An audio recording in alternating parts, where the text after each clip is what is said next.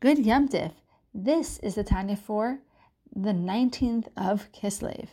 Today we learn the title page of the Tanya.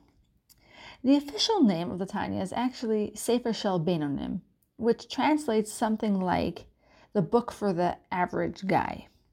To be a Beinoni, an average guy, how does that sound to you? Once, when introducing the Tanya to a new class, one of the women stood up and said to me, "Wait, why don't we study a book that will teach us how to be righteous?" The title, the book for the Beinoni, for the average guy, almost makes it sound like the Tanya was written for people who strive to become mediocre. We need to properly understand the meaning of the word Beinoni, which translates as medium or average, in order to comprehend what a privilege and honor it is to be one. Of course, we are not referring to being mediocre or average in the typical sense, but something completely different, a Beinoni of the Tanya. On the title page of the Tanya, the Alter Rebbe presents the two names of the book, along with his mission statement. The Alter Rebbe calls the book Likutei Amarim, which means a collection of sayings, alluding to the fact that he humbly claims that he merely gathered and collected the ideas contained within the book from his teachers and from an assortment of scholarly works. The second title is presented, as mentioned before, as the book for the Beinoni, for the average guy.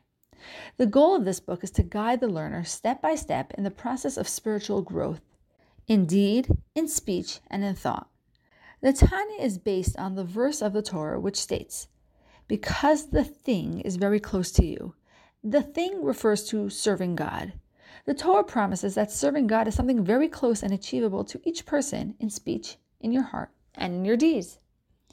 Actions and speaking usually come easy enough to us. We know that we have some amount of control over them. But the heart? Do we always learn Torah and fulfill the commandments with true feelings of connection to God? What if your heart simply isn't feeling it? Don't we all sometimes feel out of touch? And at such moments, even if we do a mitzvah, it's mostly out of force of habit? This is the purpose of the Tanya, to clarify just how close it all really is. There's a method to achieve a real personal connection with God. It is the long, short way. What does that mean?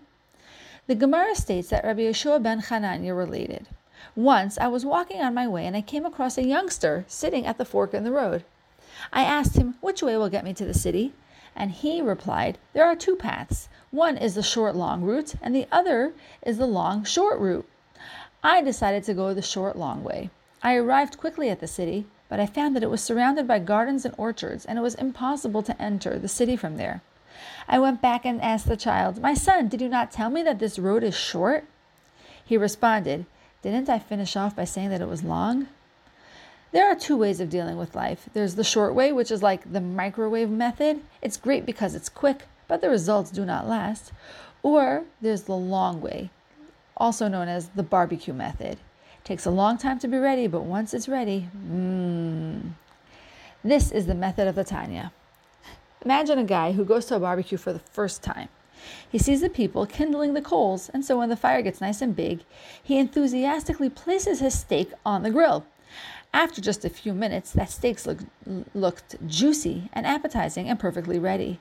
It's only once he cuts into it and starts eating did the man realize the mistake he made.